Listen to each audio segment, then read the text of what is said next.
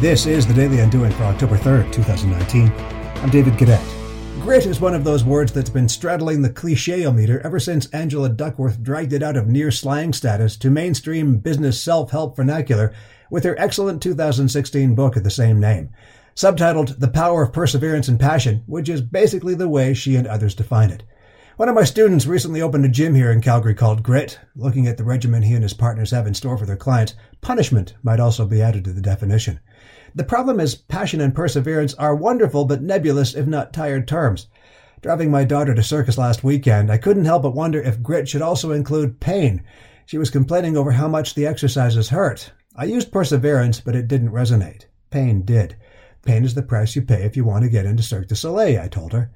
Gary Vaynerchuk puts it another way. You cannot think push-ups. If it didn't hurt, everyone would have it.